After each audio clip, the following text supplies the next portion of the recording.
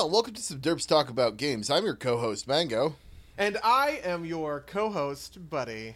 And today we're going to talk a little bit about violence in video games. But before we do that, Buddy, why don't you tell the folks at home what it is we do on this podcast? It's pretty simple.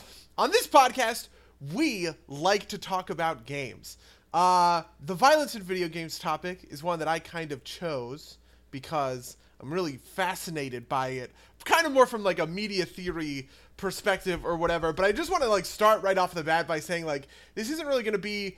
I consider the do video games make one violent question to be solved, right? Like moot. The answer to that is no. So if anyone is like bracing for like the hot, you know what I mean? Like the New York Times 60-year-old man, oh, it's the violent video games that are causing like that's not what we're here for. That's not what we want to talk about.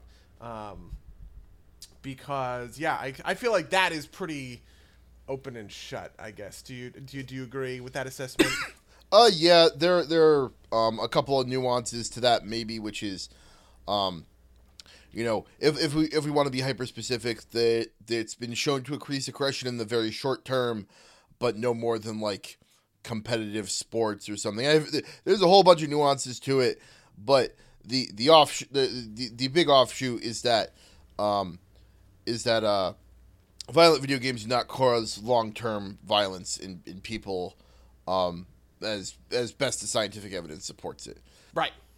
So the question I'm really interested in is like, why are video games violent, right? And to a certain extent, this question is also a little bit of like, why is like media in general violent? Because it's, we could have this talk about fucking like action movies, or we could have this talk about comic book, like we could have this kind of a discussion about most kinds of media, but we are obviously people that talk about video games, so that's like the specific lens that I wanna go through it for. And I told Mango before the podcast, I told him that I did research, which I really should have put in air quotes because it deserves to be in air quotes, which is mostly just like I watched a whole bunch of different people's kind of takes on why there is like pervasive violence in video games. And I kind of feel as though like there are three like schools of thought about this idea. So those three schools are essentially, there's kind of the computing reasoning, there is the like ethical reasoning, and then there is the like catharsis reasoning. I don't know. Which you pick, Mango? Which one do you want to talk about? Well, let's go in order because computing sounds the most kind of. I'm not sure to me. Like I want to see where you're going with this. So okay, so the computing reasoning is one that I find pretty fucking fascinating to me, and it's the one I was alluding to last week. The kind of source for this idea is a video by a guy named Aaron Signal where he talks about why video games are naturally violent. And he actually compares, like, he talks about how games in general are typically not super violent, right? Like most sports are not super violent. Like really, if you look at it, something like football or even more drastically like MMA or like boxing are kind of outliers compared to like soccer, you know what I mean? Or like baseball, right? Yeah. Like these are pretty non-violent games. A lot of kids games, not specifically like non-video games, right? A lot of board game, like Monopoly is not violent, Life is not violent, Sorry is not violent, Checkers is not violent, right? And so what's the difference between this subset of games, right, and the subset of games that we think of when we think of video games, right? Hold on one second. Maybe like, I guess a working definition of violence is useful, just because as you were saying that, you were like, Checkers and Sorry aren't violent. And, like, I'm with you, but you do knock pieces off the board and capture pieces. And, obviously that's not violence in the traditional sense, but, like, it is kind of like taking action against other players. So what definition of violence are you working from? Is this, like, very traditional, like, hand-to-skin type stuff? Yeah, there's something about, like, a physical... like a physical assertion of force meant to cause damage. You know what I mean? Like, it's meant to. Do you know? Okay. And I guess you could technically say that like capturing the pieces in checkers is like, or you know what I mean, or like hopping over the pieces in checkers is like a form of violence. But I think we could all kind of agree that that violence is insanely abstracted compared to the violence in, you know, Far Cry, right? They're both simulated to one extent or another, but one of them is much more visceral than the other, and therefore I would kind of say that it is like more typically like violent. You know, absolutely. I would also kind of wonder, like, is there someone who for whom checkers is like a fun game because the like, you know, like the violent thrill of it is not the winning that is coupled with this, but the thrill of hopping over pieces. You know what I mean? Like that's a part of their aesthetic enjoyment of the experience. Well, I can tell you, having a brother who is only slightly younger than me, I have played some violent games of Monopoly and Sorry. I think that's what you mean by short-term aggression, right? So he kind of lines out. He's like, why are all of these games that are non-video games so kind of adverse or abstracted in their violence? And then we go to video games where, you know, you are stabbing people through the chest, right? You know, you're shooting off these gooey headshots where, like, you know, the head explodes like a zit or something like that. And that's satisfying. We've talked about how that's satisfying on the cast before.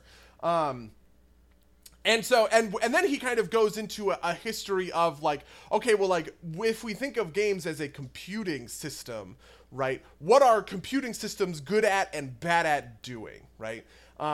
They are good at back-endy things, right? This is something he talks about where it's like spreadsheets, the games, right? So like anything that Paradox has ever made, obviously, but like, you know, football, yeah, like Eve, like Football Manager or like Baseball Manager, those kinds of like managerial sim games, right? A lot of sim games, I also like SimCity is obviously kind of in this, right? Because like, you know, there's a lot of equations that go into all of this shit, and you just take all of that work and you put it on the computer, which is good at running numbers and, you know, doing equations, right? But as computing software gets more and more powerful, a new vein opens up, which is spatial simulation, right? Where computers become really good at simulating spaces and spatial movement, and that this becomes kind of the driving force behind games. It's the reason that like the dual analog sticks became a thing, you know what I mean, right? Like, because now you have like velocity data modified by directional data, right? And then you have face buttons so that you can jump, and that modifies, or you can shoot, and that modifies your like movement. So you create big 3D spaces or 2D spaces. You could also, you know, big 2D or 3D spaces to move around in. And that spatial simulation, right? That's something really cool that computers can do. And then when you take that a step further, it's like, okay, well, how do you make spatial simulation interesting? What's the way that spatial simulation becomes kind of tense or, you know, or dramatic? And the answer to that is that you put other shit in spatial simulation to exert, you know, physical force, right, on in damaging ways, right? That creates tension, it creates drama and everything like that. And so that's kind of his like route to the end game, right? Once you realize that the lowest common denominator, or really a better metaphor is like the path of least resistance for a computer to simulate something, right, is spatial simulation. Violence naturally comes with that path more so than if computers were like let's say a computer existed that was not very good at crunching numbers but was amazingly good at reading facial expressions and conversational cues, right? You would have a lot more dialogue driven games in that kind of a scenario versus a scenario where computers are explicitly pretty bad at that sort of thing, right? And so that is kind of the computing genesis for why are video games violent. That's the answer. What do you think about that line of reasoning? I don't think it's convincing on its own. I see the point, but like, it seems to me more that like computers are good at like a spatial simulation, and one of the set of things you can do with that is violence, and that's why it's compelling. And I find it from that perspective of like, what computers are good at effectively limits the space of the things that computer that games do, and violence is one of the things that's left at the end of that, and I buy that. But I suspect that they're like that's like a constraining factor that like lowers the space, but I don't think it lowers it just to violent games. But I understand the point, and I get it, and I think that's I would buy it as a contributing factor. That's why I think that path of least resistance is kind of the best way to phrase it, because like I don't think it means I don't think it means that other games don't exist. Like obviously like back-endy games, right? Like these are things that also do exist and are pretty easy. They have like the same kind of ease of access or whatever. And it's also worth mentioning that this video is from a while ago. It's almost from like 8 years ago or something at this point. So like there are other spatial simulation games, and spatial simulation games have kind of grown up in a certain way, right? Like, so for instance, I wouldn't call Minecraft an insanely violent game.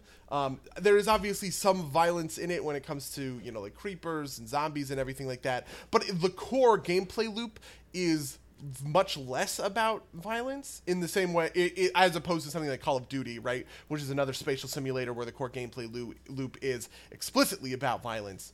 The core gameplay loop in Minecraft is about kind of the self-expression of building something, and it uses that spatial simulation to encourage you to build stuff, and then you add in kind of like eyedropper small amounts of violence in order to kind of ratchet the tension and make sure that you don't have unlimited access to building necessarily, right? And that's like survival mode. I think of survival mode as the default way to play, right? But there are plenty of people who just do creative mode Minecraft where there is no violence whatsoever. Yeah, no, and I would also point in things like Pac-Man isn't super violent. Like yes, there's a ghosting, but it's not a lot, right? And so like that's what I mean when like that is a game about exploring space, right? Like it's a game about traversing the space that you can simulate and collecting the foozles in it.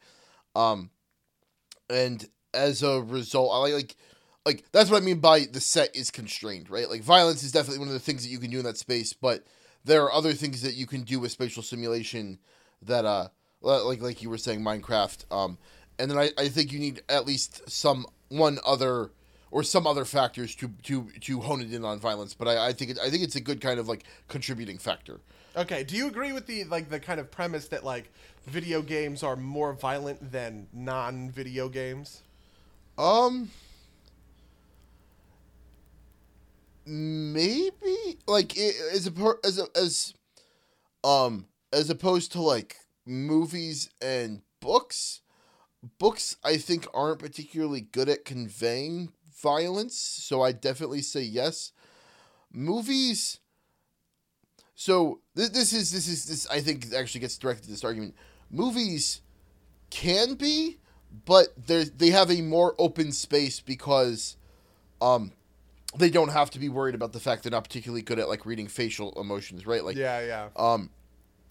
Like you can have storylines and cutscenes in games, but like it's got a limited amount as to how much you have agency on that in the just like kind of by the nature of the state of natural language processing. Yeah, I mean, actually, I think he gets at this in a completely different video. He gets at this in his VR video, where he talks about kind of how the main problem with VR is that when you put your head and have one-to-one motion tracking on your head, but then you put a controller in your hands, right, and there is an abstraction between how like the controller moves or whatever, there's a dissonance between that, right? Like it is much more natural to accept the abstraction of moving a joystick to move my head around and moving a joystick to move my body around. Those two things are congruous in a way, but when you decouple them and you say, okay, well, one of these is going to be one-to-one and the other one isn't, right? That's when it creates kind of like a dissonance problem, and it's kind of the reason that like like Super Bunny Hop just put out a video about VR, and he talks about how the PlayStation Move controllers are like really necessary in order to kind of like sell the experience, and that's because it helps bring that one-to-one experience with your hands up instead of kind of like the kind of controller abstraction. And I think the same sort of thing kind of applies to the way that like game systems work when it comes to like dialogue trees, because dialogue trees aren't a supernatural way to speak with someone. You know what I mean? And it is not in a world where I control where I control a character's movement through the space, right? And how he runs and how he jumps and all of that kind of stuff.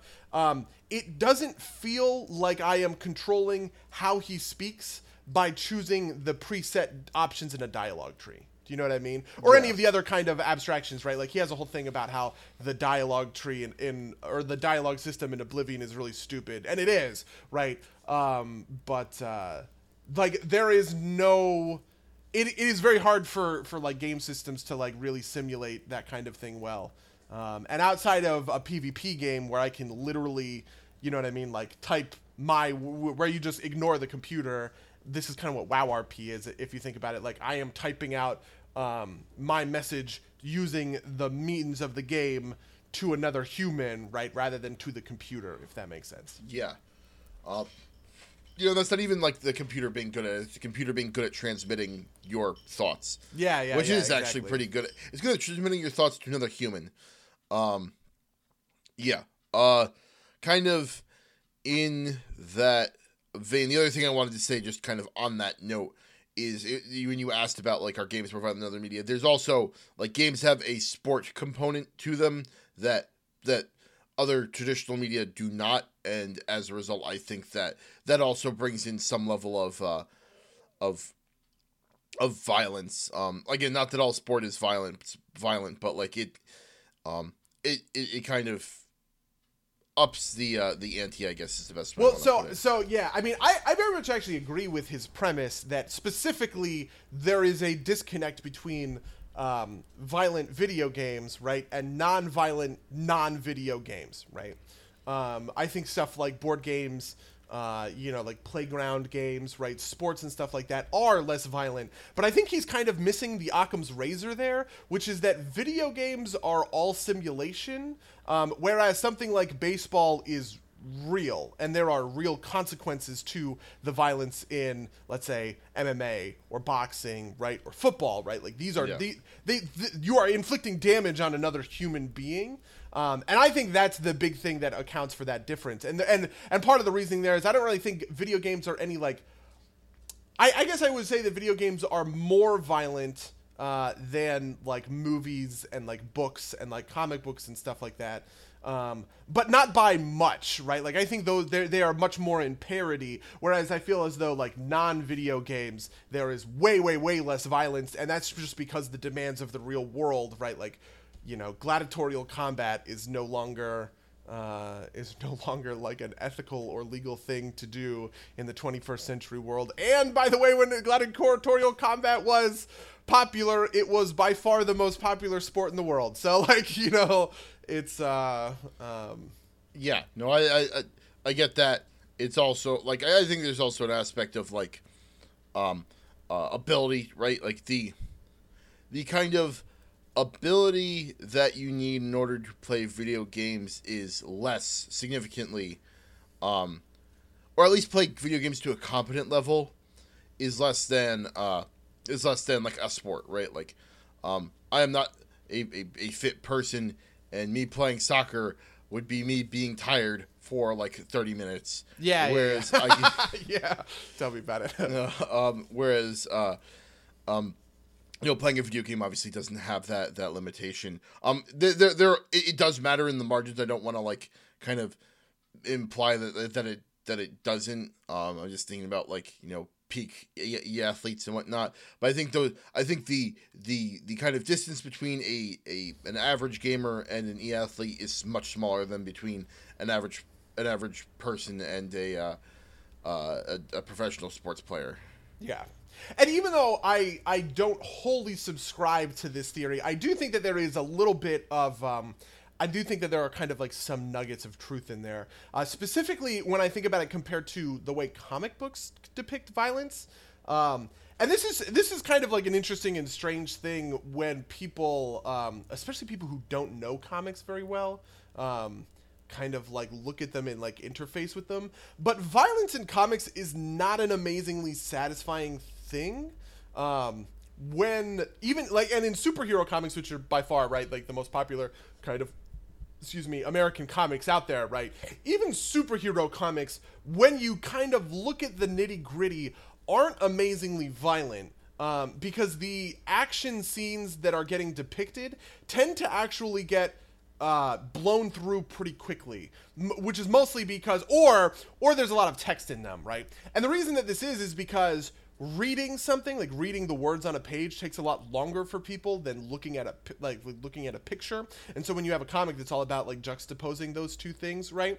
When you have a bunch of people, like let's say, the Justice League are all in the Watchtower and they're discussing their plan for fighting Darkseid or whatever, reading through all of their text bubbles, right, to get the flow of the conversation and to understand what what the plan is and what they're getting across, that takes a lot less time, or a lot more time than a couple, let's say five pages of text bubble planning and then 5 pages of wordless fighting, right? The fighting is all through images, and therefore there's not a lot to read, and you can get into the situation where like the meat of the issue is them talking about stuff, and then the fights you kind of just like blow by. And I feel like if people were to actually like look at some of like the modern like event comics and stuff like that, most superhero fights are kind of just like high tension window dressing to big plot changes, right? Because the plot hinges really, really hard on who wins and who loses any given fight. And the fight itself doesn't take all that much space because there's not a lot of real estate to work with comics, because there's this effect of like people just like whizzing past pages. Or you kind of get into the Spider-Man effect where the fight is full of dialogue and there's a lot of conversation, right? And this kind of thing will happen where like sometimes people will be like, this issue is like wall-to-wall action, right? But the fight actually takes a while to get through because there's a lot of kind of like talking and like back and forth between like the hero and the villain as they're like getting at it. And so I think that kind of thing does suggest that the media, right, like it is hard to depict violence in prose, and therefore like fiction tends to be a lot of dialogue and talking because it's a lot easier to depict dialogue with prose than it is to depict the violence with prose. I think that there is something to that idea, but I wouldn't say that it's like the driving force behind this, right? I think it falls short of kind of like adequately, fully explaining the violence in video games phenomenon. Yep, I think I agree with you. Okay, and so that kind of leaves us with there's got to be something else, right? And I want to talk, I guess, about the moral critique, which is probably better described as the cultural critique. Be aware, this is going to kind of get a little bit political, but I just want to explain things, right? This isn't an endorsement or a critique or anything along those lines. But the best example of this is kind of like Feminist Frequency, right? The driving ethos behind Anita Sarkeesian's critique of violence in video games is we live in a violent culture, right? And that culture is what shapes the video games that we are in, right? And after 2,000 years of military conquest, all across the planet, all of these empires, right? The Chinese Empire, right? Indian empires, and then obviously all of the Western empires like the British and the Romans and stuff like that. All of these are about conquest. All of these are about violence, and that just drips into and saturates our media kind of because that's the world in which we live in, right? Media is, at the end of the day, a mirror on the society, a mirror on the culture, a mirror on the world, right? And when we live in a violent world, our media will then be violent. What's your take on the cultural driving of violence in media? I feel that in some ways, like there's a point that gets thrown around a lot. One of the major forces for video games is America, and America is a country born out of violent revolution. Maybe we'd have less violent video games if Canada was the second major producer behind Japan. I just think about it in my head, right? Like Japanese games tend to be a little bit less overtly violent, at least in like the like the early Nintendo games. Right. Which is like Mario and Kirby, as opposed to like Contra. Although Contra's Konami, so maybe that's a bad point. I actually do think that there's a pretty interesting divide between violence in American games and violence in Japanese games, though, and that's how they use guns. This is all cribbed from like an Extra Credit episode of like years and years ago. But they basically talked about how guns in Japanese games tend to be integrated into the body, and they use as examples like Mega Man and like Samus, right? And guns in Western games tend to be items that you pick up, right? So in Halo you pick up a plasma rifle. In Halo, you pick up the needler, right? You pick up the pistol kind of thing. And so in Japan, and so to be honest, I really don't agree with this, but I kind of see the reasoning. And so they were talking about how like in Japan, like the like guns and weapons are kind of like integrated into a person, right? Like there is not a lot of difference between the tool and the tool user, right? And I want to say, man, I feel mean saying this. I want to say that they said something along the lines of like, in Bushido, they teach you to make your sword just another part of your arm or something like that, which is really cringy. And I might be misquoting, but like I kind of think that that's what they were going for, which is weird. Whereas like in America, like the gun is the tool of a revolution, right? Like and all of that other kind of stuff. Like we, are the most permissive gun wielders on the planet, so it makes sense that we think of guns as objects and as tools that have that kind of different value. I have no idea. I don't know if that really. I don't know if that really holds up under like strict scrutiny, like, because like, just because I don't think that integrated thing is like a real kind of. I feel like Samus and Mega Man are kind of the only good examples. Right. But then also at the end of the day, I also kind of feel like with like a Capcom game like Contra, or like the Metal Slug games or Metal Gear Solid. Wow, those are the three that I was going to mention. or also, I mean, I was also thinking about another one. Or some of the Resident Evil games that came out kind of in the back half of the aughts or whatever. All of those to me are very Western games. Like Metal Gear Solid is explicitly drawn from like Western media of like James Bond and shit like that, right? Like Snake is named after Snake Plissken from Escape from New York, right? Yeah. Like the heroes in Contra are not like Japanese like they're two American soldiers, you know what I mean? Right. I kind of feel as though like in a weird way that does make a certain amount of sense that like maybe Japan is just kind of like adopting like the Western understanding of how guns work in those kinds of media. And I really have a tough time thinking about like maybe like the what's the Yakuza games. Yeah, well, like gun pickups or something. Well, the guns are rare, but that's because it's a reflection of Japan, which has exactly. Well, like it is a reflection of real life Japan, right? It's actually in the same way that like Grand Theft Auto is like a reflection of real life America. Yeah.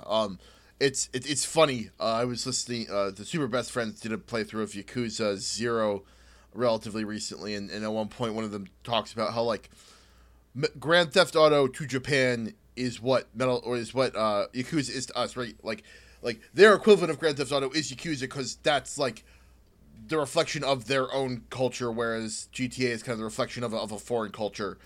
And for us, it's the opposite, right? GTA is a reflection of our culture, and likewise. But I just find it kind of hard to say that like 2 makes it like a rule. Also, I would point out, not to mention that there are plenty of JRPGs out there where like things that are not guns but are also, you know what I mean, like Final Fantasy, right? Like picking up swords and power-ups and all of that shit.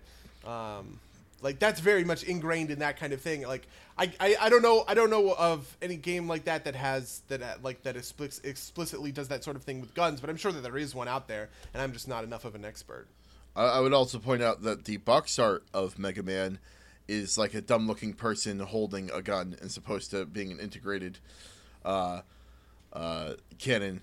Although that might actually just be the North American box art. Yeah. But has Mario ever used a gun? I also feel like there are like a lot of like gun substitutes because there's like what's the jetpack thing from Sunshine? Oh, the Squirt or something. The flood.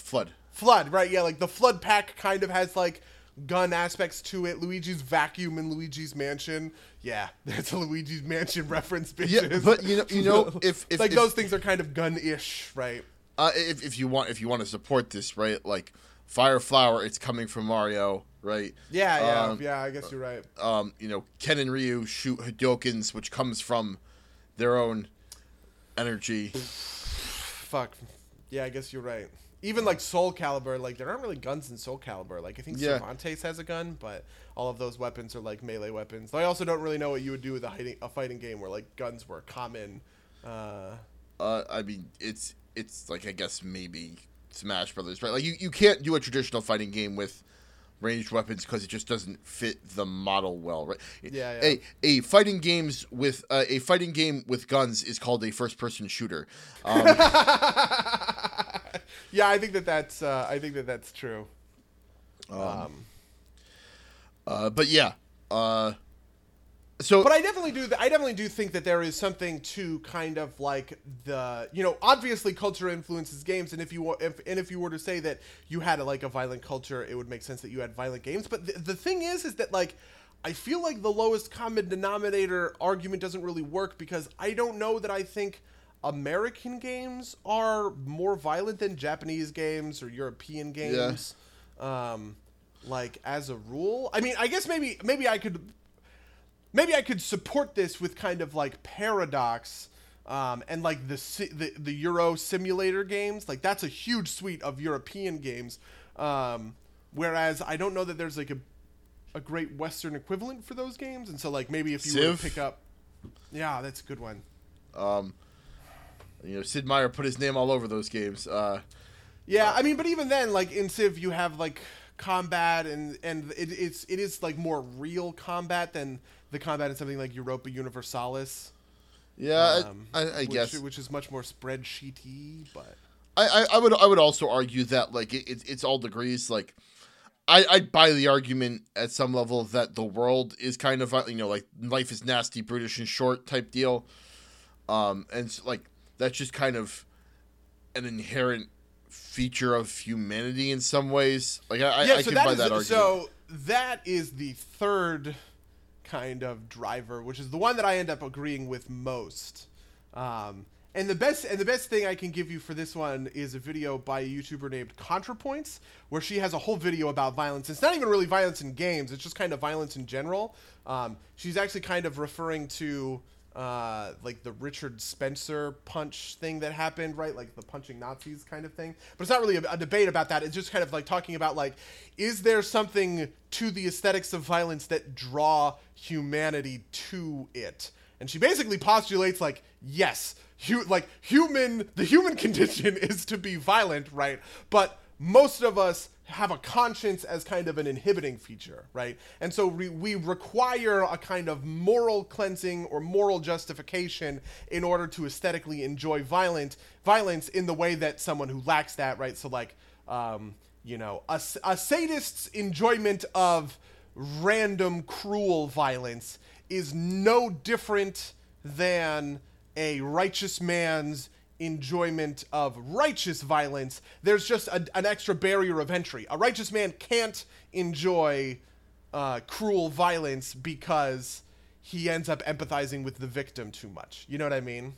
And that's pretty compelling when I think about it. Because like, and it also kind of gets to this idea, like the reason I call it like the cathartic aspect is that like, okay, well, let's say humans have a natural drive to be aggressive and to be violent and to be violent and to like inflict violence on things. Well, probably the best way that you can experience that is by simulating it, right? And so, going into Fallout 3 and walking into the middle of megaton with a fat boy and nuking all of the civilians is a pretty good way to cathartically express your inner drive for violence without there being any kind of real world consequences to that. Do you know what I mean?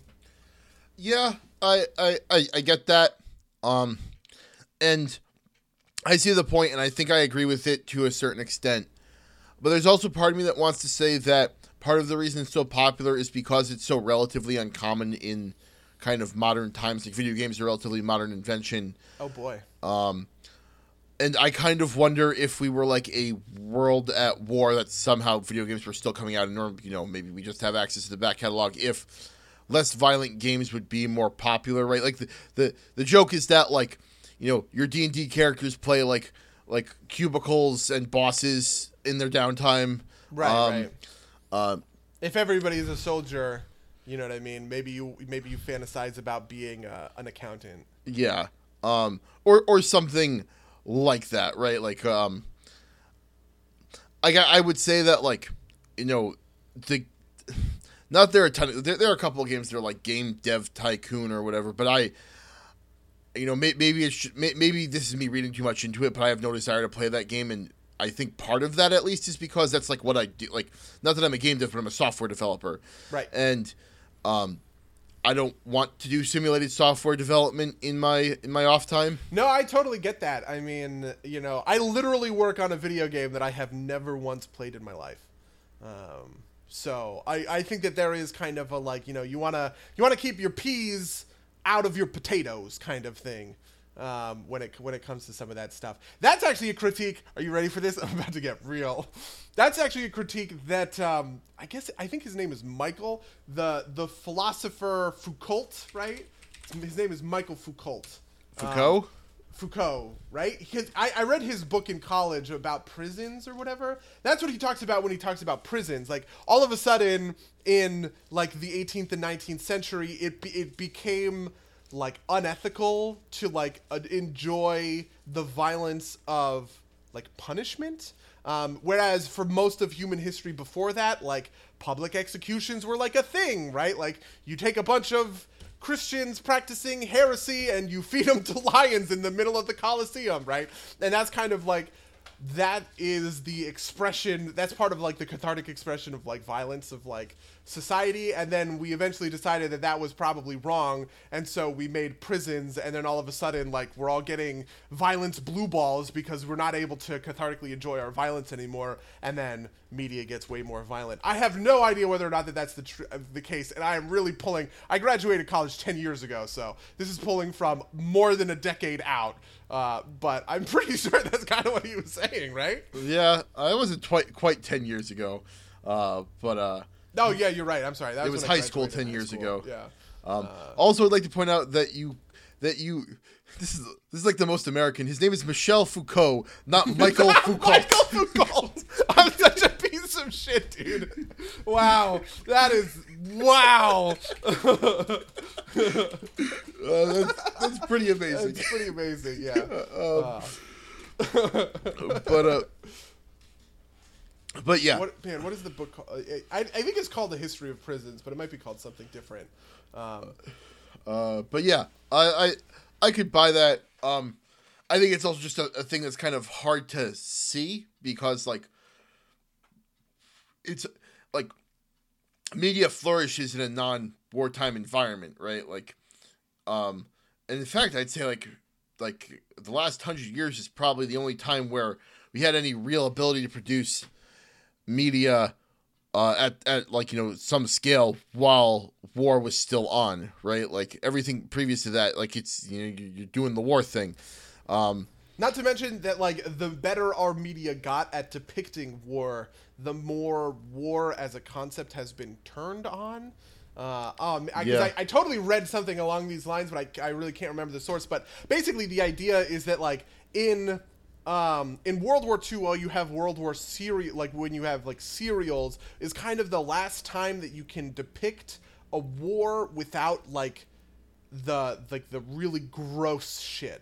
Right? And that one of the big turning points for kind of like warfare, and that we saw like in Vietnam, is like there are war correspondents for television like stations in Vietnam, filming stuff nightly and bringing it back to people. And that's kind of when like humanity as a concept turned on the idea of war, right? Like war was always, like not that it's something that is justified, but that it is kind of justifiable, I suppose you would say, much more easily in a world like in a 1920s world or whatever, because it's a lot harder for the true horror of that war to come home to people who didn't experience it firsthand, right? And so it's a lot easier for a Middle Ages blacksmith who's making swords never sees, right, like the arms that get lopped off and like the gangrene that those, lopped off arms get, right? All of that kind of stuff doesn't reach like the home front in the way that it does now in like modern society with media, which is the reason that we live in a much less warlike world. Whether or not you want to agree with that, this is kind of I don't know who I'm quoting here, but I'm quoting somebody. Yeah, no, from college. That's interesting. I would also I think there's also this weird thing where like, you do get your exceptions, right? Like, Inglourious Bastards is pretty much an unapologetic celebration of violence. Oh, what? Inglourious Bastards? Yeah. Dude, Inglourious Bastards is the opposite of that. It's the opposite of a celebration of violence. Yeah. Okay. Sorry. No, this is so Inglourious Bastards is my favorite of the Tarantino films, and it is for this reason. So all of the stuff with the bastards in the beginning, where they're like fucking on Nazis and everything like that, that mirrors like the end with Hitler in the studio, in the movie theater, where he's watching the movie where Daniel Bruhl is like sniping like everyone or whatever. Right. It's drawing a parallel between those two things and saying like, yep, this is what you're doing when when you're cheering on Brad Pitt for like, whatever, like this is the kind of shit that you're doing. I don't know. Okay. I don't think that's definitive. That is definitely my interpretation. No. I definitely see that, but I feel like getting into this now is the wrong place. But I definitely think that's interesting. And I hadn't considered it that way, and I don't mean to sound super doubtful. It's just like I don't want to spend the time down a day to get the brain. But I do think that's super interesting. I think something like Saving Private Ryan is a good example of this, right? It very much does the like war is tough and it sucks, but it's necessary kind of greatest generation sort of thing. And there, there's a bunch of World War II movies that kind of follow in this same vein. So I like to get to that point that I was driving towards is that World War II is also kind of like the only war in recent history, maybe the only war kind of ever, if I've just given a brief thought, that's like kind of unambiguously where like a good versus evil fight, right? Like at least kind of as we galvanize it looking backwards. I think that's a kind of fair thing to say, right? Like every kind of conflict since, and I think almost. It's very hard to look at any conflict and be like this was unambiguously like a good thing. So this is actually insanely interesting because I really wonder. My kind of priors are to agree with you, because that's kind of how I've always understood World War II, right? Like when you have the Holocaust on the other side of World War II, how the fuck is that shit not justified? You know what I mean? But the kind of counter argument to this is that belief is actually kind of programmed into specifically American society and American culture, as a kind of like pat on the back self-aggrandizement that like really washes over like the uglier shit. I mean, the obvious thing is like Japanese internment, right? Like, how much different is the Holocaust from Japanese internment, right? Like definitely different, but no, I'm not going to say it was a good thing. And I think Horomatsu was like the worst decision that the Supreme Court ever made, but we didn't kill Japanese, like we didn't round them up and shove them in oven. And I absolutely get that, but like it's also it is at the very least, I think, more justifiable than most other wars. And no, I definitely. I mean, to finish this thought, like the idea is that kind of like there's a certain amount of guilt that goes into World War II for like the American isolation, right? Like people knew about concentration camps. Like they talk about being sent to concentration camps in Casablanca, which is a movie from 1940. You know what I mean? Like concentration camps were known, and people were less willing to accept Jewish refugees from Germany than we are today to accept Syrian refugees, right? And so once the end of the war comes around and like the true horror of the Holocaust is kind of revealed to America as a whole, we kind of need to flip the script a little bit and be like, oh, well, we really did this for the right reasons, right? Like, you know, like you kind of have to justify that. Like, I don't think that that's 100% true. Like I said, I feel like my priors are that, you know, World War II is one of the most justifiable wars ever, also because fascism is a loser ideology, right? Like, but there is complication there that there's always complication to that kind of stuff. Yeah, no, and I think this works even with that. Like, you know, we talk about Saving Private Ryan and other films in that kind of, in that kind of vein that kind of celebrate World War II in some sense, right? And those work from this frame because they're also looking backwards with that kind of like, you know, whatever, like lens on it. But no other war really has that lens. And so I wonder if like another war like that were to happen today, right? Like one could imagine painting a similar picture for North Korea, maybe. Yeah, right. Not that I'm advocating for going to war with North Korea. Right, but if we found out that like Kim Jong-un was, you know, committing genocide against North Koreans or something like that, or like, you know, launched an aggressive kind of annexation of South Korea, you know, like any of these other kinds of things that we would say that Nazi Germany kind of like did in the 1930s. I definitely feel that. I definitely see that. And maybe our kind of like the turn against war thing would turn back a little bit. It's just I also think that this whole conversation is kind of steeped in like American isolationism. Yeah. Which is like, which I find that's kind of its own thing. And I'm not an expert on this, but like the idea is that kind of like Europeans are actually more accustomed to war because like historically they haven't been as isolationist as the US has been, right? Like obviously with stuff like Napoleon, right? Or, you know, like any of the conflicts in like the Middle Ages, right? And the way that we almost kind of lionize that stuff in like fantasy literature or whatever.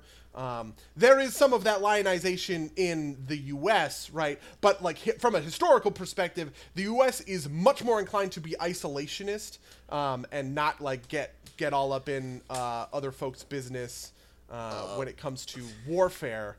I get that, but the only thing I gotta throw back at you is that, like, you know, conflicts in the Middle Ages are also like United States history for the vast majority of kind of like the American apparatus, right? Like, no, sure, and I mean, you know, like I think we also kind of lionize plenty of shit, right? Like, the American Revolution is like the most obvious example of this kind of thing, right? Like, you know, George Washington, the founding fathers are held in really great regard, even though like they were pretty objectively waging war, killing tons and tons of people and all this stuff, right? Like, it always kind of bothered me that, like, you know, the kind of like iconic moment of the Revolutionary War is George Washington killing people on Christmas, right? Like, yeah, I know, and we're both from New Jersey, so I heard about that shit a lot because, you know, obviously the crossing the Delaware into New Jersey makes it kind of like a New Jersey thing, like claim to fame, like, you know. But so yeah, and I think that stuff comes back around and kind of like feeds into our feeds into our media, right? Like our like video games. I think it's why the World War II shooters were so easy to do and popular, and there were no like Vietnam shooters. You know what I mean? Like, you know, I think it's a lot harder to justify a Vietnam shooter than it is to justify the shooting of Nazis in Call of Duty. Yeah, there are Vietnam shooters though, right? There's Battlefield There Vietnam. definitely are. Yeah, there definitely are, but they don't have the same kind of prevalence that something like Call of Duty World Yeah. at War or any of that whole giant era. Sure. Yeah. Also, you can't make a game about Vietnam without addressing the fact that it's that Vietnam in particular is like Yeah, really The- corny. yeah it is probably the opposite of World War II in that respect, in terms of like justifiableness and like sticking your nose where we shouldn't. Yeah. But then we get to the modern era, right? Where once you have Call of Duty Modern Warfare, I mean, the modern era, that was 15 years ago. You have Call of Duty Modern Warfare, which kind of like updates everything to like the present day. And that also kind of like weirdly like muddies shit up, right? Yeah. I agree with that. And I like Modern Warfare. I think Modern Warfare is actually a pretty great game. And everything, but like there is something to the way it shows. There's like something to the way that it shows the military apparatus of the U.S. in such an uncritical light that does kind of sit weirdly with me. Is it uncritical though? Like, it comes out in an era of edginess, but like it's not like the Modern Warfare games are like bright and shining knights on the hill. Like there's still like kind of a through line of anti-hero-ness that I think permeates them. I mean, okay, maybe. I don't know. I got so like I said, I like Modern Warfare. I like Modern Warfare and everything. Don't get me wrong. Sure. I specifically like the nuke bit, like the bit where you play as you're playing as two characters in parallel, Yeah. and halfway through the game, one of them gets nuked, and you play him as like the nuclear bomb goes off or whatever. Like that was like harrowing, right? But then there's also like that one thing where you're in like the gunship. And you have like the black and white infrared camera, and they're like target that church next, and then you hit the church, and some guy just goes kaboom. You know what I mean? Like I don't know, that part always got me. Like that part always got me. Yeah, and there's press F to pay respects is a meme now. In a way, I almost think that it's kind of the difference between something like so there's kind of like the Transformers way that it frames the United States military, and like the Man of Steel way that frames the United States military. Like I don't think Man of Steel is pretty skeptical of the military, but also not like outwardly condemning, right? Like Superman is willing to work with them and everything like that, but at the end he like tanks their like spy thing or whatever, and like the whole conflict in that middle half of the movie is like whether or not he and the humans can like work together, and Colonel Hardy is like shooting fucking Superman with missiles and shit, right? Like I feel like that's kind of the best you can do. I get pretty uncomfortable in those Transformers movies when it's like, there's this part in one of the movies where I think John Voight as like the Secretary of Defense or whatever is talking to like some government bureaucrat or whatever who's like giving the soldiers shit, and the soldiers is like, no, we won't do that or whatever, and then John Voight like practically turns to the camera and he goes, I wouldn't fight with them. I think she's a woman. I think he calls her honey. I wouldn't fight with them, honey. These guys really don't do losing or something like that, and I was like, oh god, like, oh so god, that's so weird. But I also think that like military power isn't the same kind of violence, you know what I mean? Like Payday is violence, and I think it's kind of that anti-hero violence of like, well, if you're just like an insanely hedonistic piece of shit, you could go and murder police or whatever. Yeah. Right? Like, there's a certain amount of like lampshading that you can do to also kind of get across the finish line, I think. Yeah, I agree with you. That isn't necessarily like state-based, violence or anything like that. In fact, I almost think that the one of the reasons that like criminal games like GTA or the Mafia games or Payday or something like that also work is because like from a societal perspective, it's a lot more permissible for a criminal to use violence and have a weapon and stuff like that. Like, in a weird way, I think that's kind of the dissonance behind somebody like Gordon Freeman, and why, like, even though you have, like, Half-Life, which is an insanely popular game, like, it's not like, ballistics expert nuclear physicists took off as, like, a subgenre or something like that. You know what I mean? Like, there weren't any other... I can't think of any other like games. I mean, maybe the Uncharted series, because Nathan Drake is kind of just like a treasure hunter or something like that. But there's again, two of our best friends were talking about this. The Nathan, I haven't played the Uncharted game, so I can't speak to it directly. But like Nathan Drake is kind of a psychopath. Yeah, I mean, people talk about that. I think it's what I mean. I don't know. People used to use the term ludonarrative dissonance, and then it was like shitty, but now it's like usable again. And I do think that ludonarrative dissonance is like a thing, and Nathan Drake is probably a pretty good example of it, right? Like, you know, he wants to be a like freewheeling, jive talking, you know, fun loving, upbeat guy, but he's also like tossing grenades and killing, you know, like 40 guys or whatever. That stuff is, it's harder for me to kind of like get in that headspace than it is to get in the headspace of Commander Shepard, right? The Earth-based, you know, special ops guy with a military rank and a military mission and a military crew. Yeah, no, I get that. Kind of to tie into some of this, I wonder how much of kind of like this perception stuff and the acceptability of it is tied to also the fact that you never get super photorealistic. Like I think you even like in the modern age you could start to get there, but no one does because that'd be horrific. But you know, even when you start, right, like, you know, enemies kind of fall over, blink, and then disappear.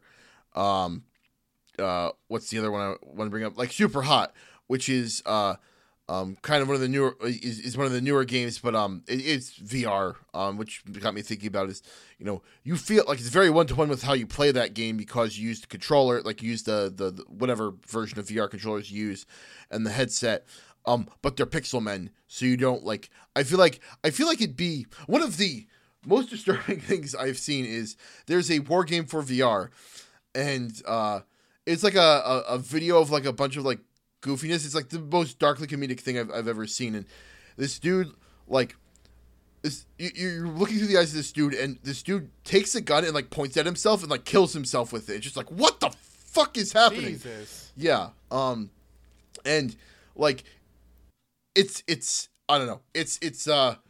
I feel like VR is going to kind of push that to its limit. It's like at some point somebody's going to come out with a game and like do it in a relatively standard style, and something's going to hit, like some moment in the game is going to be like, no, this is too much.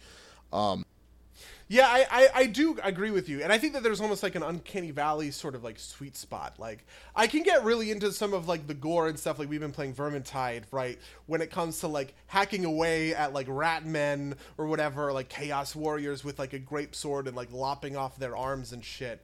That does feel, there is something that's like viscerally pretty cool about that. But I do think that if I was doing that in any kind of like conventional sense with like conventional humans, it would be a lot creepier and weirder, and I would have a harder time with it. You know what I mean? Like, yeah, I mean, I actually think if there is any good critique to kind of like the catharsis driver for violence, right? I think that there is. I don't know that it's quite so like cut and dry that people engage in violence in simulations kind of without like morals, right? Like, yeah, people can just go to fucking like Megaton and nuke places, right, like that, but I actually kind of wonder how many people do keep their morality in good standing or whatever, right, like over the course of that game. Like I have a hard time playing like an evil character even in something like Fallout. And like the meme isn't that you go and you blow up Megaton, it's that you save your game, blow up Megaton, and reload. Yeah. Right. Like, and you know, like it's which if anything, that is like the philosophical equivalent of proving that point, but like maintaining kind of like the moral purity in a way, right? Like, yeah. No, but you don't want the consequences even in a virtual setting. Yeah. It's a simulation within a simulation.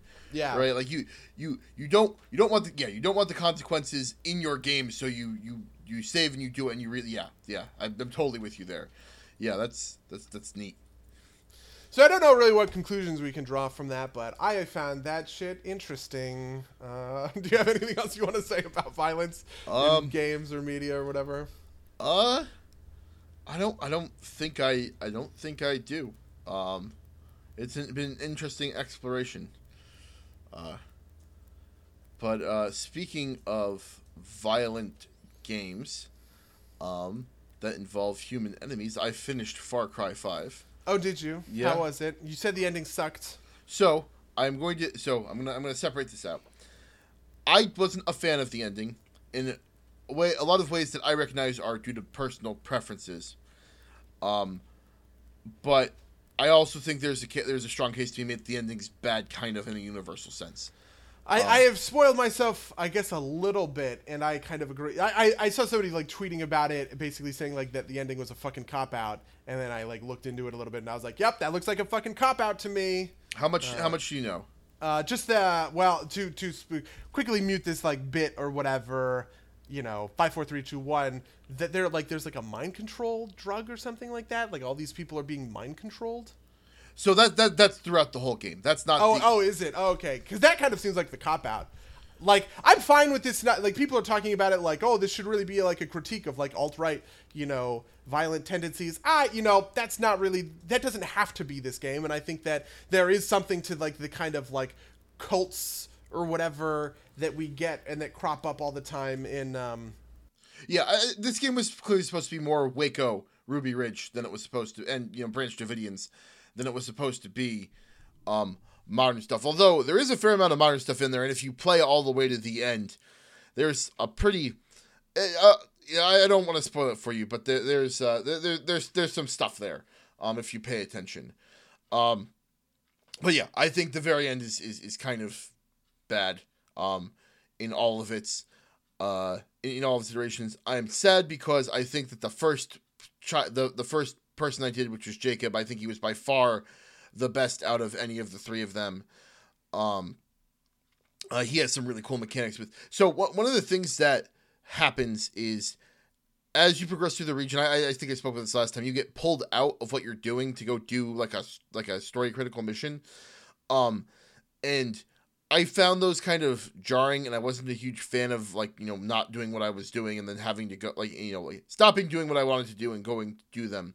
But the content of them themselves was pretty all right. I thought that Jacob's was by far the best implemented of them. The other ones were just kind of like standard missions with other window dressing. I thought the stories around the other two kids were all right. I expected the final mission to be something, but it really wasn't really anything.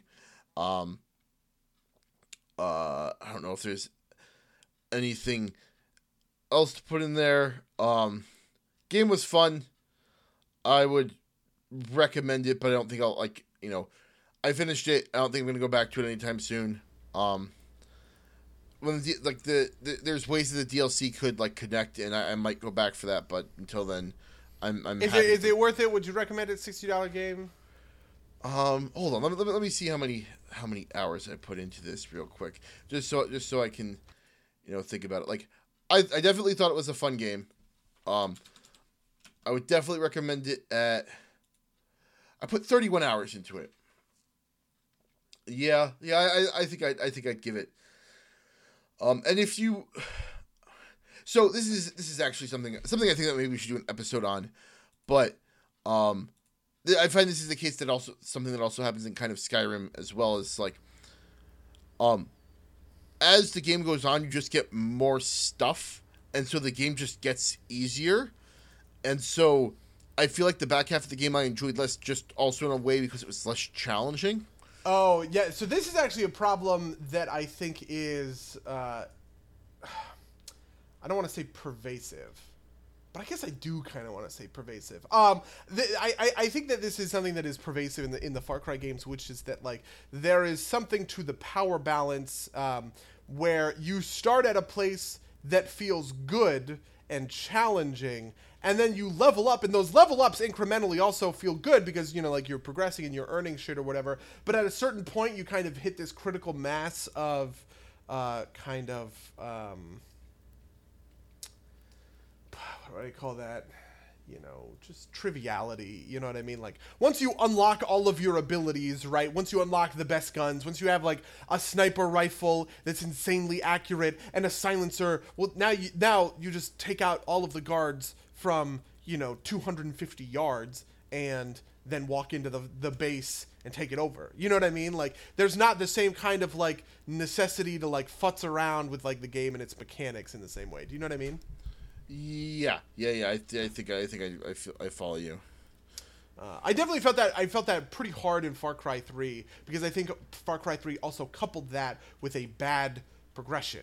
It progressed you pretty quickly, and then the second island sucks. There's 2 islands in it. The first island is pretty awesome because it's the jungle and there's a lot of tree cover and shit like that. And so like even when you want to do those kinds of like long range snipe everybody down sort of infiltrations of outposts or whatever, it's pretty insanely tough to do that just because like the distance of it all. And then but then you go to the second island, and the second island has more kind of like open spaces and like grassland and plains and stuff like that. And that's actually pretty cool, like the grasslands or whatever, from a, I guess, like firefight in the grasslands. You kind of get that like the Lost World, like Jurassic Park 2 thing, where you kind of can't. You're only looking for like bobbing heads, and you can't really see who's moving around you almost. But then you can just snipe everything and it just becomes trivial. Yeah. The thing that happened to me was I found out that you could snipe the alarm boxes at the camp. And so I did that, and then I was just walking with a light machine gun and wreck the shit out of everything. Which was fun, but like at some level just like, well, this is the same thing again. Yeah, I mean, to a certain extent, I think you maybe need to, or like you want to do, like, I believe that you can play. People talk about how it's really tough to play like Oblivion or Skyrim once you realize that like in Skyrim enchanting is broken, or kind of whatever else. And I think that in an expressive game like that, you can just kind of say, well, then don't. You know what I mean? Don't level enchanting all that much, right? Try and find impose some small rules on yourself. I do this in WoW too, right? Like, it's a lot more fun to level without flying. So when you hit level 60 on a character, don't buy flying, right? Just don't give yourself like the temptation, set a rule and then follow it sort of thing. And maybe you need to, like, maybe that's the answer to this. But I also feel like Far Cry is a much narrower game than something like Oblivion or Skyrim or World of Warcraft, where like, maybe don't shoot the alarm boxes is a good enough rule to cover this sort of thing. But at a certain point, you kind of just like are getting rid of the upgrades that you are earning. So what's the point? Yeah.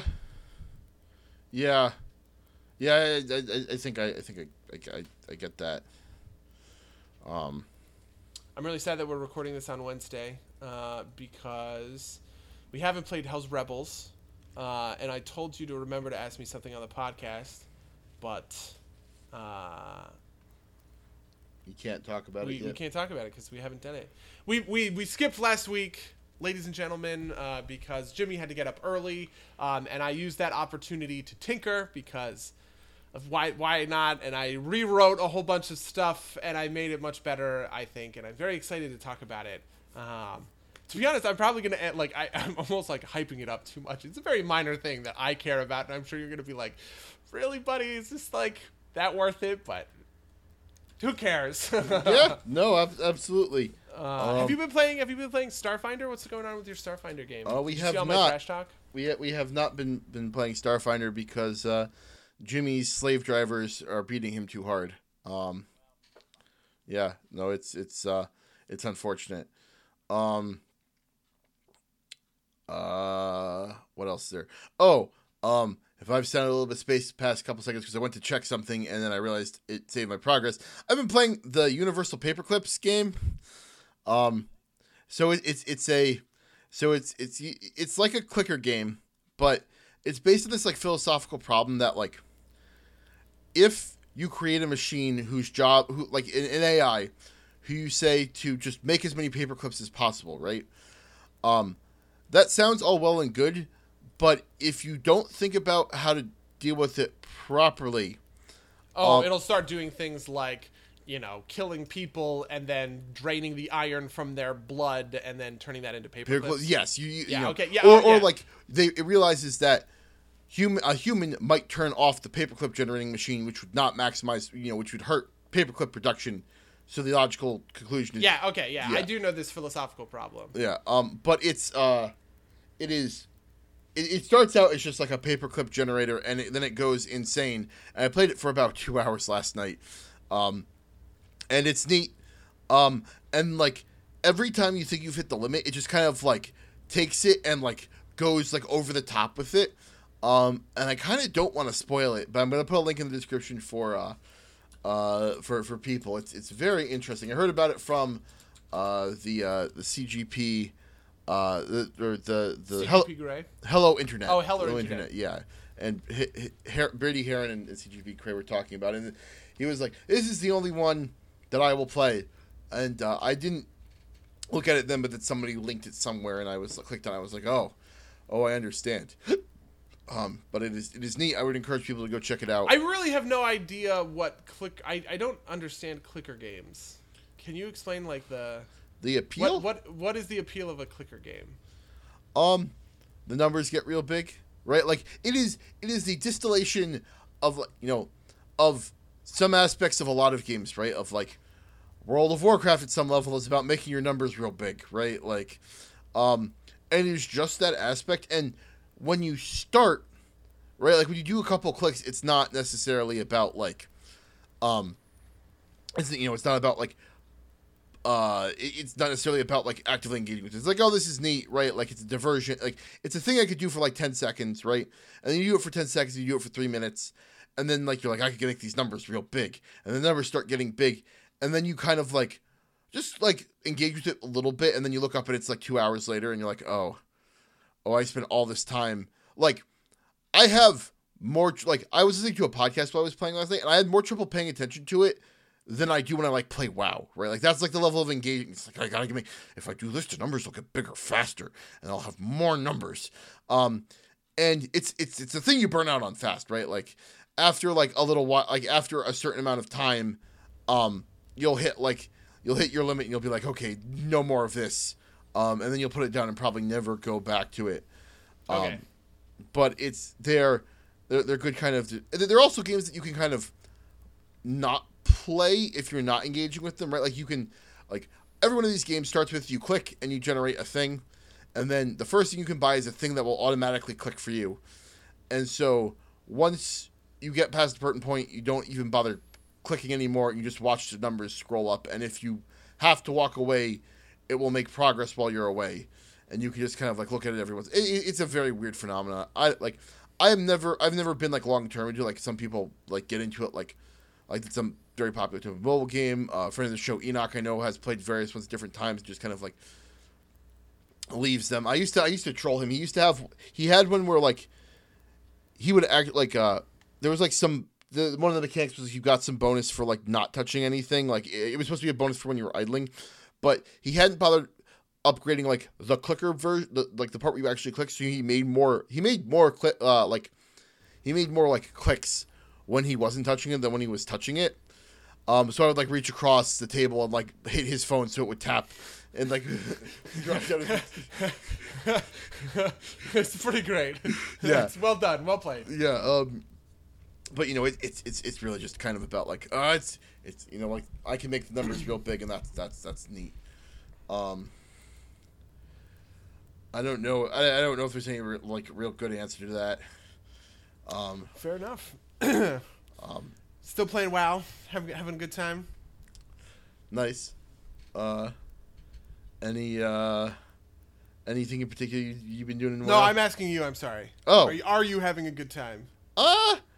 It's all right, right? Like, it's the new. It's it's as of recording, we're at the beginning of the new cycle, so I got a bunch of stuff to do. All the things was add-on you recommended to me. And occasionally just open up people like, ooh, and go do that thing. Like, there's this insanely complicated quest to get like the dark, it's a mount that's like Lucid Nightmare mount. Oh, I have both of those, the Lucid Nightmare and then the Riddler's Mindworm. Yeah. They're very cool mounts. Yeah, and so the way to get them is also kind of neat, and like I've been trolling the auction house for Shadow Eve masks, just because they're obviously expensive because that you get a mount out of them or whatever. Yeah. And so you end up. Have you done the halls, the endless halls? Is that the? I haven't finished yet. I just got my Shadow Weave mask yesterday, and so after you. I don't remember where there's a moment where you get put in a maze that is unique to your player ID. Yeah, no. Like they sift your player ID through like something, and it creates a maze for you. So and that is by far the most frustrating, but also like kind of coolest thing. I actually, to be honest, what I did is I ended up making a Roll20. I made a Roll20 thing for it, like a Roll20 like map, basically. But I didn't realize that there are rooms with teleporters in them that you don't notice. And so I was like, this map makes no fucking sense. Like I don't understand. Like why? And there are different levels, and so sometimes you can be going up a level, and sometimes you can be going down a level. It's hella confusing. It is built to fuck with your brain. But I eventually got to the finish line, and it was insanely satisfying. Yeah, that doesn't sound like a ton of fun, but we'll see. I just finished Encourage, and I haven't done that yet. Yeah, I mean the rule that you should look up the rules. I didn't look up the rules beforehand. I saw a general thing that was like it's a self-generating maze based on your player ID or whatever. There's no solution to the mazes. I've read ahead. No, it's not that there's no solution, but that there are rules to the maze. Like okay, some rooms will teleport you, and some rooms will go up, and some rooms will go down, and you can learn those things kind of by deduction. Like I eventually realized, I eventually learned where the teleporter in my maze was, and I could play it, and I could work around it. You know what I mean? I see what you're saying. But I didn't know that existed. So when I was trying to do the maze at first, I was like, this fucking teleporter. Or I was like, this maze doesn't make any sense. Like, it's just random. And then I looked it up further, and I was like, oh, I'm being teleported, and that's what's, like, giving me this recursive problem. I see. What about you? What have you been up to in the World of Warcraft and other things? I just completed the 3rd artifact challenge for Prot Warrior, which was pretty fun. It's, the tanking challenge is hard, and it is hardest on Warrior, reportedly. Mostly because Warrior doesn't have super great self-healing abilities. Like their ability to recover their own HP is pretty low compared to some of the other classes. But I don't know. It was hard. I maybe took like 20 or 30 tries to get across the finish line. But I eventually got there. I'm proud. I have a flail. It's one of the Paladin one and the Warrior one are the only 2 flails in the game right now. So it is nice to have something so unique, and also just like as like a badge of proof. Like I'm gonna start kind of chewing through the Mage Tower challenge on my other characters. Like I want to do like my shaman and stuff like that or whatever. But it was very important to me that I complete them on the Warrior, because obviously these skins are gonna go away, and I want to have, I want to be able to like display my like I got good, badge of honor, you know what I mean? Like 3 expansions from now, I'm still using the flail, and people will be like, "Oh." So, yeah. And then I've been playing. What else have I been playing? I'm playing a little bit of Hearthstone because the Hearthstone expansion is coming out. It's a lot of new cards. It's the expansion is called the Witchwood, and it's about Gilneas. And the idea is that there's kind of there's this like sorcerer witch in the woods of Gilneas, and they're like super powering all of the monsters to like come fuck with the Gilneans or whatever. And I am excited to see what happens. It drops tomorrow, so I'm very excited to see what ends up coming down the pike. The current most powerful deck is called Q-Block. Do you know Q-Block? No. Q-Block uses a card called Carnivorous Cube, which is a 5-mana 4/6. Battlecry, destroy a friendly creature. Death Rattle, summon 2 copies of it. And so what essentially Q-Block does is it gets a Doomguard in play, and then you drop your cube on the Doomguard, and then you summon 2 Doomguards and smack face with 10 charging damage because Doomguards have charge. Okay. Also, Void Lords. The Void Lord is a 9-mana 3/9 that has taunt and has Death Rattle, summon 3 Voidwalkers. So 1/3s with taunt, and it's just like, it's that 618 in raw stats, and it is like the biggest wall to get through. And at 9 mana, that's actually not super bad, but one of the mechanics in the Kobolds and Catacombs expansion is recruit, right? So you recruit something out of your deck, and you can recruit demons, and so when you recruit a Voidlord on turn 6, shit's like, it's rough. Yeah, no, makes sense. I think you've convinced me. I think I'm gonna go buy the pre-packs for Witchwood. Wow, that was easy. Yeah, Witchwood is very cool. Witchwood has a mechanic that I almost want to like talk about more in depth than this, but whatever. It has a mechanic called Rush. Episode. Yeah, right. Like, yeah, right. What? It has a mechanic called Rush, which is charge, but only for minions. Wait, what does that mean? What do you mean, but only for minions? You can't charge someone's face with a Rush card. But when you play a Rush card, okay. you can immediately attack minions. You can't immediately attack face. And they've talked about charge in the past, and charges and like haste in Magic has always been a very hard mechanic to design around, because it is pretty inherently unfair, right?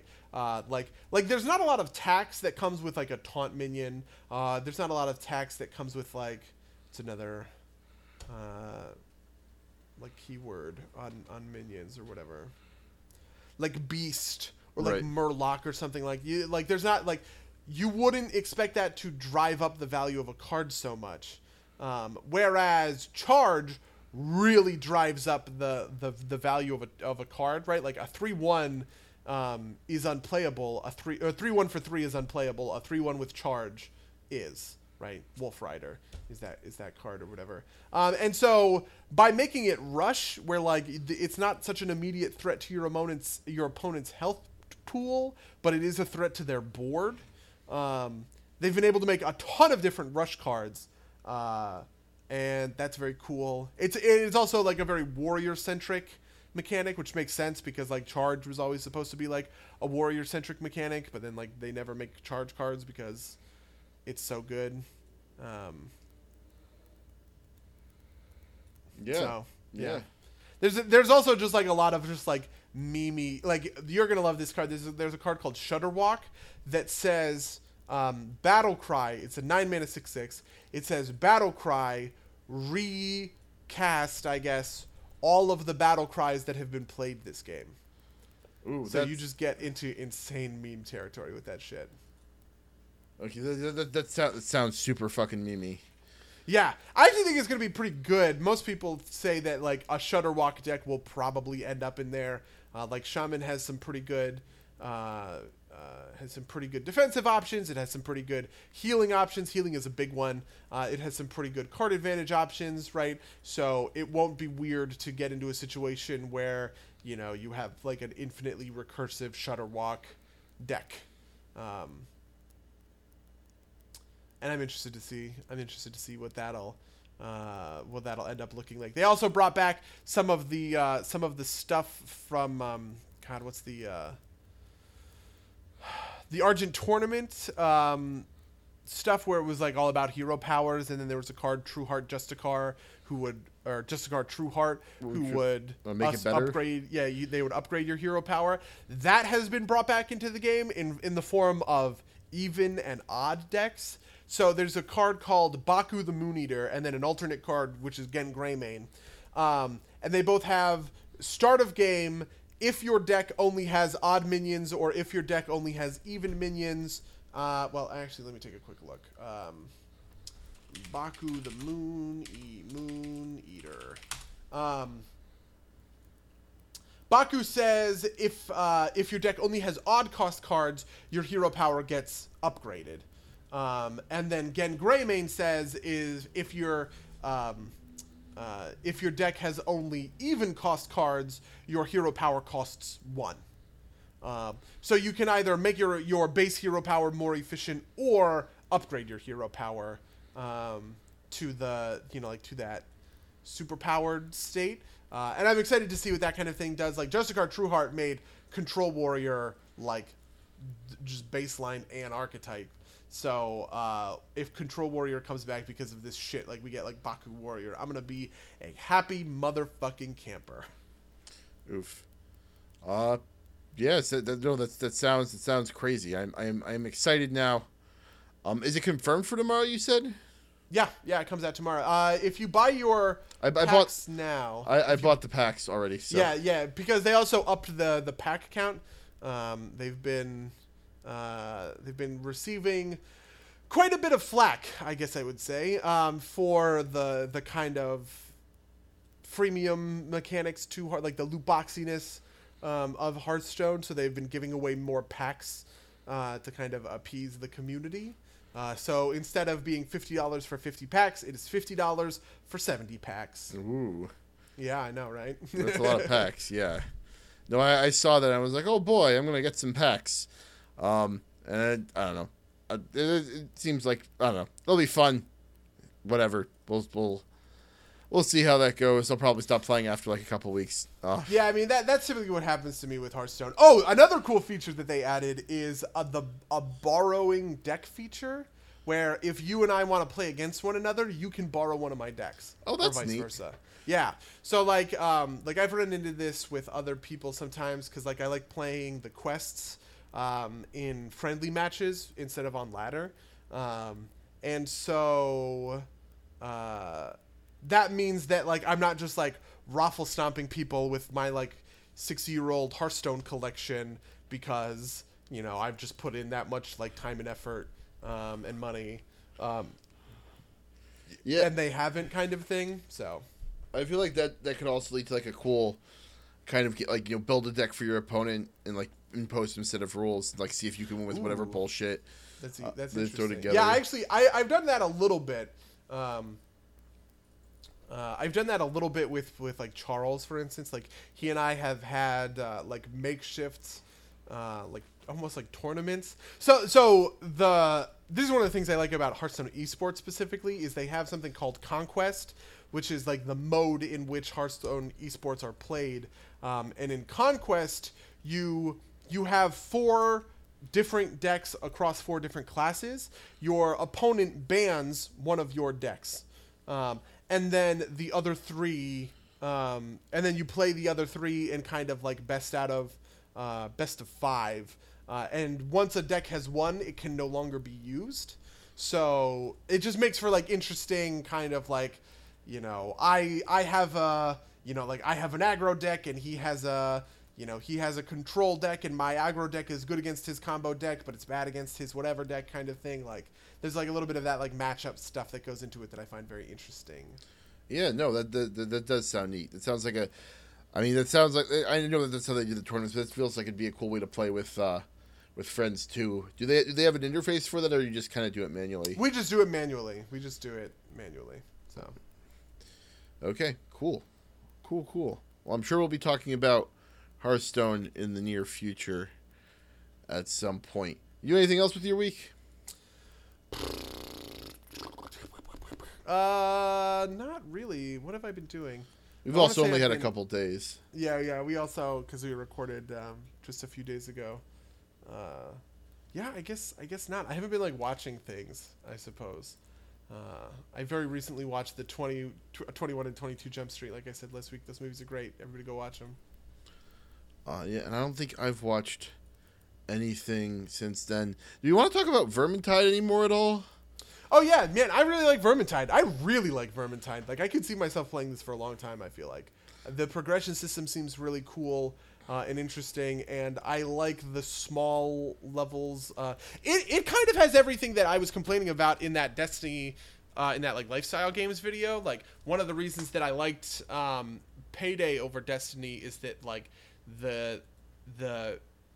it was randomized in a small way, like the missions in Payday are, right? So that you are doing the same thing and you can master it by like kind of memorizing things and moving through the different missions and everything like that. But you can never like truly memorize everything because things are in some sense random. And I get that feeling from Vermintide when it comes to like, when do the big giant monsters, right? Rat ogres and Stormfiend.